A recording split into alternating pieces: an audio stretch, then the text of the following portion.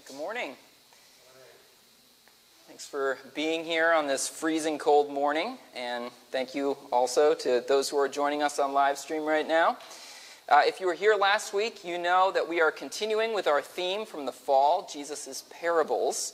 Last fall, we looked at a bunch of Jesus' parables in the Gospel of Luke, and for the next few weeks, we are looking at more of Jesus' parables, although not necessarily in the Gospel of Luke. We're expanding it and moving around to some of the other Gospels as well.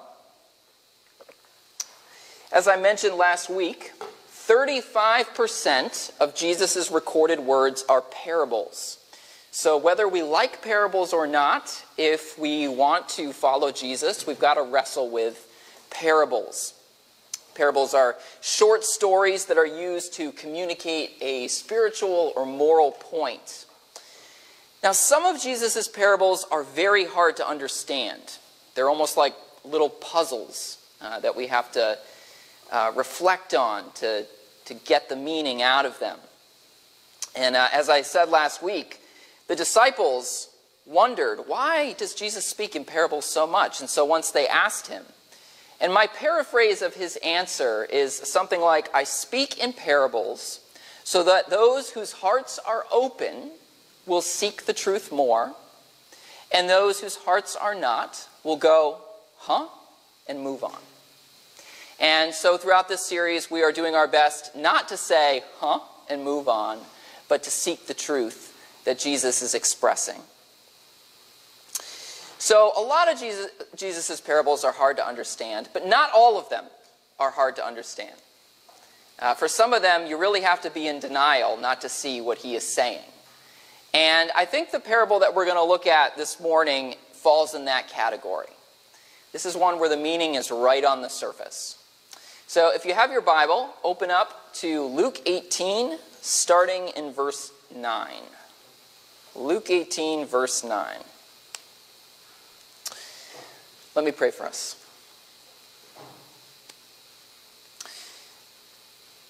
Lord, we invite you right now to work in our hearts and minds through these words. Lord, we've come here today because we want to encounter you, because we want to be more in line with your will. Lord, we pray that you would honor that desire and that you would speak to us. In Jesus' name, amen.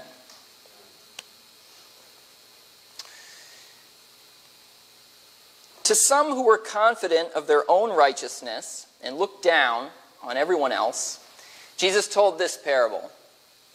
2 men went up to the temple to pray, one a Pharisee and the other a tax collector.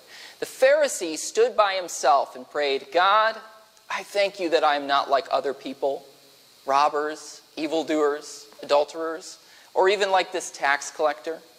I fast twice a week and give 1/10 of all I get. But the tax collector stood at a distance. He would not even look up to heaven, but beat his breast and said, God, have mercy on me, a sinner. I tell you that this man, rather than the other, went home justified before God. For all those who exalt themselves will be humbled, and those who humble themselves will be exalted. It's hard for us today to appreciate how shocking the end of that parable would be to Jesus' original audience. It is a total reversal of expectations, completely upside down. In those days, if anybody was considered righteous, it was the Pharisees.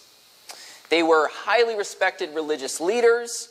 They were people who practiced special acts of devotion. And this Pharisee seems like he's one of the better ones. Right? He says, I fast twice a week and I give 1/10 of all I get. Giving 1/10 of all I get. What that means is that 10% of everything that belonged to him, whenever he acquired anything, went to the temple. So, for comparison, imagine if every time you came home from the grocery store, you set aside 10% of your deli meat, 10% of your canned goods. You measured out 10% of that gallon of milk that you just bought. You put it all aside, and you brought it to church with you on Sunday. That's the kind of thing that this Pharisee did. That's the kind of thing that most of the Pharisees did. In fact, some Pharisees even went so far as to tithe a tenth of their spices.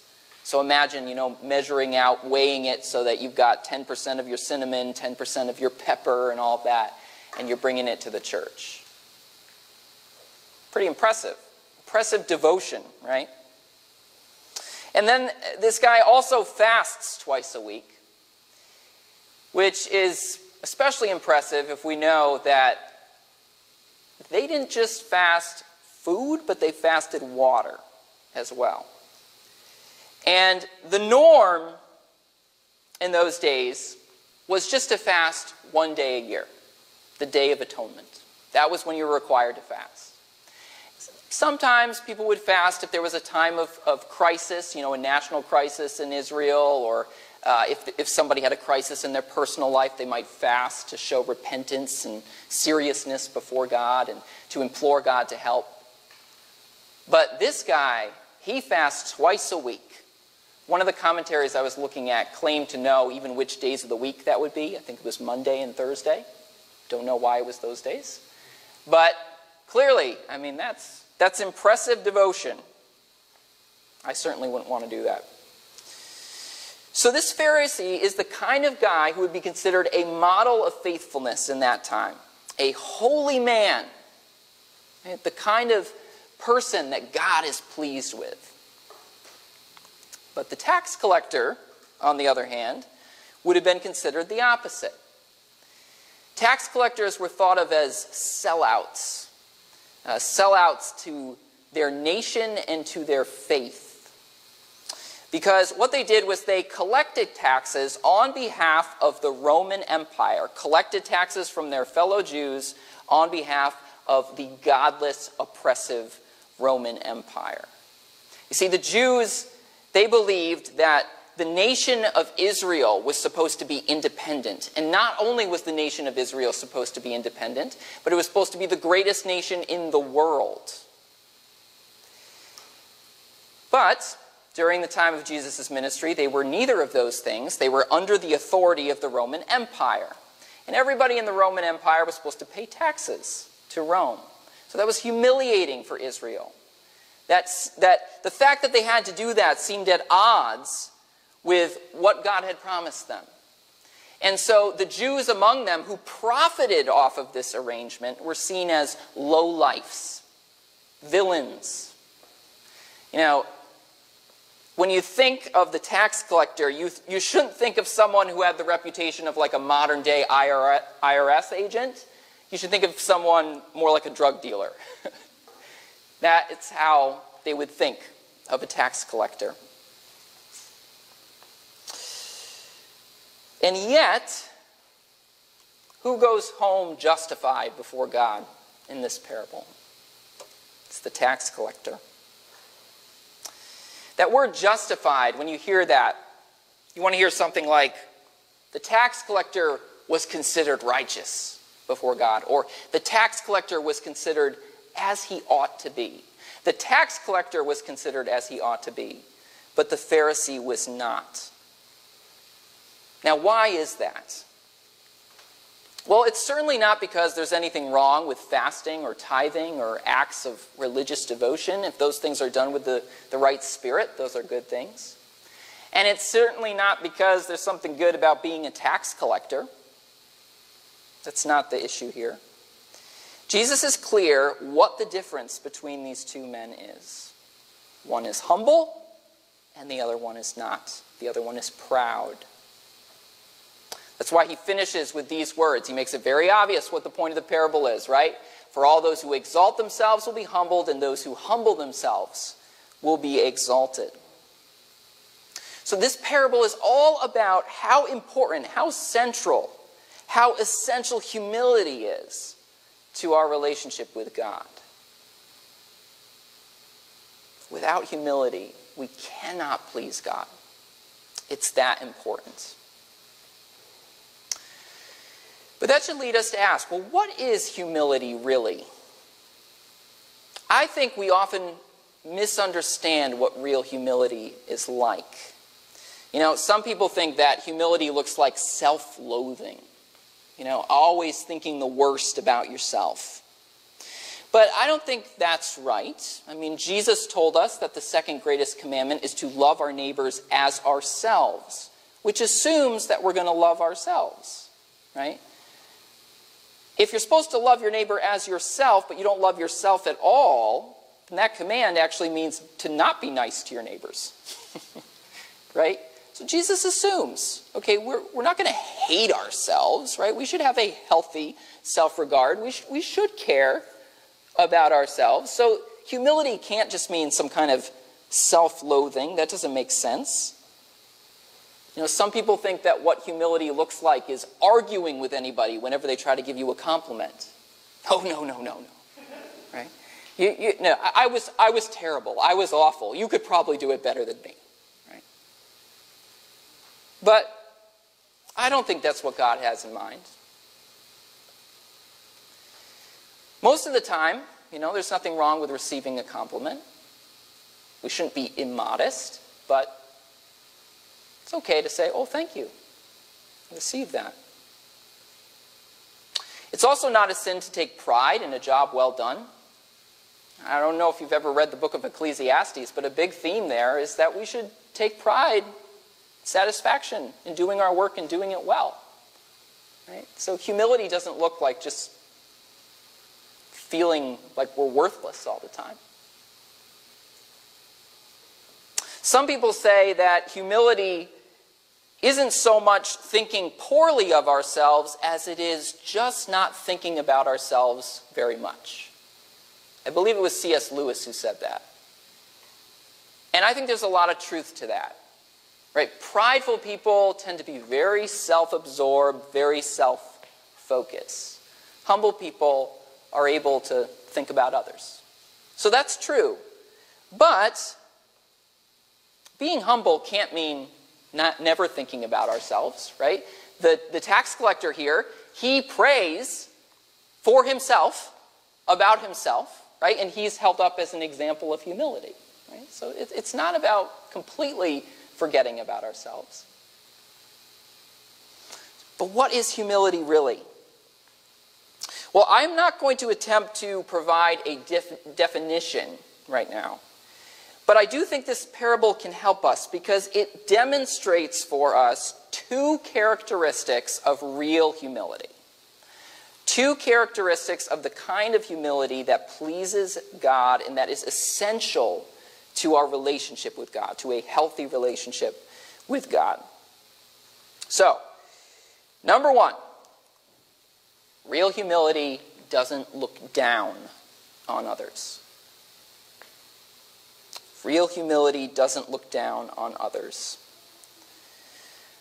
Luke tells us very clearly that this parable was told to some who looked down on everyone else. That was Jesus' intended audience. And of course, the Pharisee embodies that attitude of looking down on everyone else. His prayer is basically, God, I thank you that I'm better than other people. I am so glad that I am not like them. Right? His attitude is, I am above, and all these other people are below. And what Jesus wants us to realize is that that attitude is so toxic. It is deadly to us spiritually. But it is the most natural thing in the world. It is so natural that we can read this parable and easily come away from it making the same mistake as the Pharisee, right? Because we might read it and go, religious people, right? They're so annoying, right? So judgmental. I'm glad I'm not like them. And just like that, we're committing the same sin as the Pharisee. Looking down on him and people like him, feeling superior. Some people look down on others because, they're sinners. And other people look down on others because, such prudes. Both of them lack humility. Both of them have the attitude that says, I am better. And that is what Jesus is taking aim at here. Now, I don't want us to get the wrong idea. Okay, I want to be careful. Jesus is not saying that we can't ever judge whether someone's action is sinful or not. Jesus certainly did that quite a bit. You know, the Pharisee mentions adultery and robbery. Scripture is clear that adultery and robbery are bad. Jesus confronted those kinds of things. So it's not saying that we shouldn't recognize sin as sin. That is not the Pharisee's problem. It's okay to recognize sin as sin. Something we should do. You know, if a pastor of a church is committing adultery and robbery, then he should be removed from his position. And if he doesn't think so, he's got a real lack of humility, right? Pharisee's problem is not that he recognizes sin as sin. His problem is that he sees sin as an issue out there rather than in here. All he can see is the sin out there, but not within.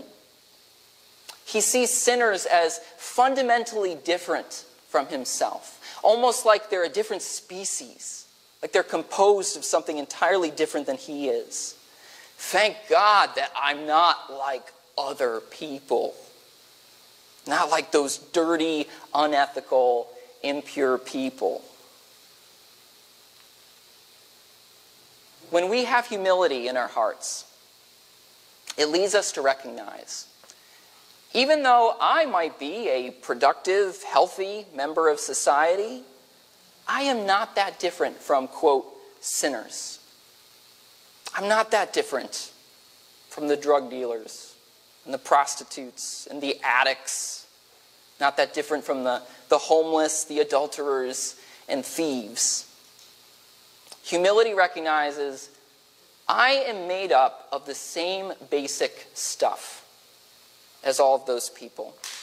You know, and maybe if I had been born to a different family and raised under different circumstances, maybe if I had suffered more discrimination or abuse or molestation or poverty, maybe I would be making the same choices some of those people are. Humility doesn't say, oh, I'm so much better than them. It says, I am probably more like them than I realize. Humility enables us to see the humanity in the, quote, sinners. And humility recognizes if I don't remain vigilant, if I don't surrender to Christ daily, if I don't recognize that there is sin within me too, it could be my mugshot on the news in the future. It could be me in the courtroom. It could be me who's losing my livelihood or my reputation or my marriage. Scripture is clear that all of us have a problem with sin. Every one of us. In the book of Genesis, sin is described as a preying animal crouching, ready to pounce.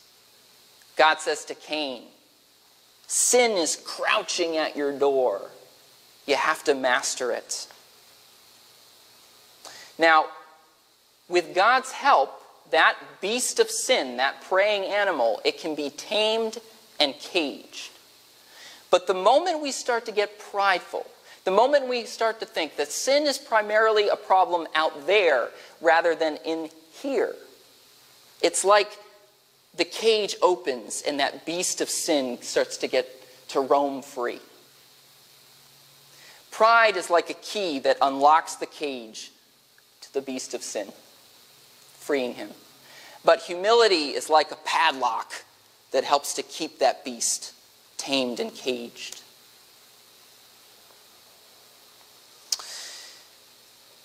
One of the reasons that humility has that power to cage the beast is because it enables us to love. I want to suggest a formula for you guys to remember. Humility leads to empathy, and empathy leads to love. Obviously, this isn't specifically something Jesus said, but this is just in my own personal reflection. I think this is true. Humility leads to empathy, and empathy leads to love. Jesus said that all of the law can be summarized with those two commands: love God and love your neighbor as yourself. But you can't really love your neighbor as yourself until you're able to put yourself in her shoes, right? And allow yourself to feel a little bit of what she feels and imagine things from her perspective. But here's the problem. When you're not humble, you're feeling superior. And when you're feeling superior, there's no room in your heart to feel what other people are feeling, because you're too busy feeling superior, right? But real humility, the kind that doesn't look down on others, makes it possible for us to empathize, to feel a little bit of what other people are feeling, even people we disagree with, even people we don't like, even people who we think are dangerous and who are dangerous. It enables us to feel a little bit of what they're feeling. And as our empathy increases, so also does our ability to love, right? Because when we feel what others feel, even just a little bit, we can't help but want them to feel blessed. And that's what love is: seeking the blessing of somebody else, right? So, humility leads to empathy, and empathy leads to love. Without humility, we can't fulfill the greatest commandment. We'll be too busy feeling superior. So, humility doesn't look down on others. What else does this parable teach us about real humility? Number 2, humility recognizes our need for mercy from God. Humility recognizes our need for mercy from God. The Pharisee recognizes that other people are sinners. The tax collector recognizes that he is a sinner. And Jesus says that God prefers the tax collector. That's the better attitude. If we want to have a healthy relationship with God, it starts by being willing to say, I need help. I need help. One way I like to put this is the first step to being okay is recognizing that we are not okay. Now, let me clarify something. Again, I am not saying that we're supposed to hate ourselves. You should never feel like you have to apologize for being human. But we should all feel like we need to apologize for being inhuman. And we should all recognize that within ourselves there is a great capacity for inhumanity, right? For selfishness, for unkindness and cruelty, for impatience and rudeness. And all of us have, at times, if we are honest, given in to that capacity for inhumanity. And, if we're honest, we should all recognize that we will have many opportunities in the future, as long as we are living, to give in to that capacity for inhumanity. And there's a part of us that will always feel that tug towards that selfishness and all the ways that it expresses itself. And so we should all be able to pray along with the tax collector, God, have mercy on me, a sinner. I need your help. I need your forgiveness. I need your Holy Spirit to help tame this beast of sin that lives within me. The first step to being okay is recognizing that we're not okay. But without humility, we don't ever get to that first step. As we fail to recognize our own sin, what happens? We only see the sin of others. Sin is not a problem in here, sin is a problem out there. And as we think that way, our pride grows. And as our pride grows, our ability to empathize dies. And as our ability to empathize dies, our ability to love fades. And then the sin in our hearts reigns unchecked. I'm not a problem, you're a problem. But I recognize admitting our own sinfulness, admitting that we're not okay, that's not easy for a lot of us. Some of us, our whole sense of value is rooted in a sense of superiority. I'm better. I need to believe that I'm better than average in every respect. And letting go of that, or at least admitting that it doesn't matter before a holy God, that's hard to do. I remember back when I was in campus ministry, I had a lot of conversations with an agnostic friend about faith. And during one of those conversations, one of the last ones that we had, he said, I just want to know, what do you believe that your God requires of me? Like, what does he want me to do? What do I need to do? What's essential? And I said, honestly, I think that what he really wants is just for you to acknowledge that you need him. That you need his forgiveness, that you need his help.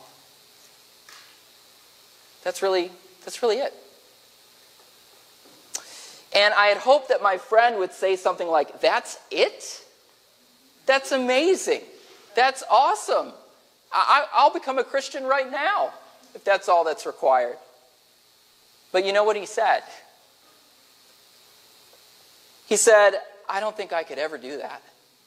I'm too proud. He said, that's the one thing I could never do.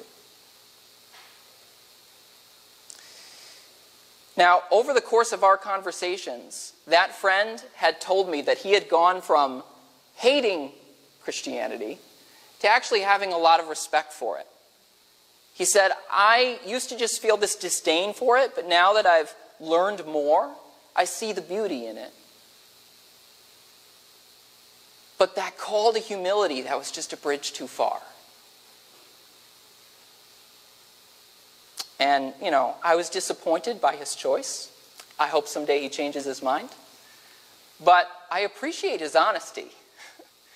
A lot of people wouldn't want to reject the faith by admitting that. I'm too proud. Right? But he just said it. I think that's the one thing I can't do. If we want to be justified before God, we don't have to be perfect. Thank God for that. We don't even have to be close to perfect. But we have to be willing to admit that we are sinners in need of God's mercy. And for many of us, our pride recoils at that idea. Oh, it cries out, no, I'm not the one that needs help. It's them. They're the problem. I'm fine. But you know what? Pride is the thief of joy. We cling to pride because we think it's going to make us happy, but it doesn't. Pride robs us of our joy because it keeps us from experiencing the good news, which is that Christ died for us even though we were sinners, that God loves us even though we don't deserve it. Those statements are not going to have any power to bring us joy if we just think, well, I deserved that. Right? If we don't think that we are part of the problem. But if we can let go of our pride, if we can recognize our own struggle with inhumanity, that the problem is not just out there, but it's also in here, then we can feel the joy of our salvation. That though we were sinners, Christ died for us. That each one of us needs the mercy of God. Let's pray. Lord, I pray that you'd help us to learn humility. It's so important. We recognize how important it is. We also recognize how hard it is. Lord, I think of how much animosity and hatred and cruelty there is in the world, and so much of it comes from that attitude of the heart that says, I am superior and those other people are wrong and evil and bad and worse than I am. Father, help us to be able to see our common humanity, that we have all gone astray, that we are all in need of your mercy, and that you in your goodness have shown us mercy. Lord, may we receive that and be transformed by it into humble people who humbly love and welcome others into your kingdom. In Jesus' name, amen.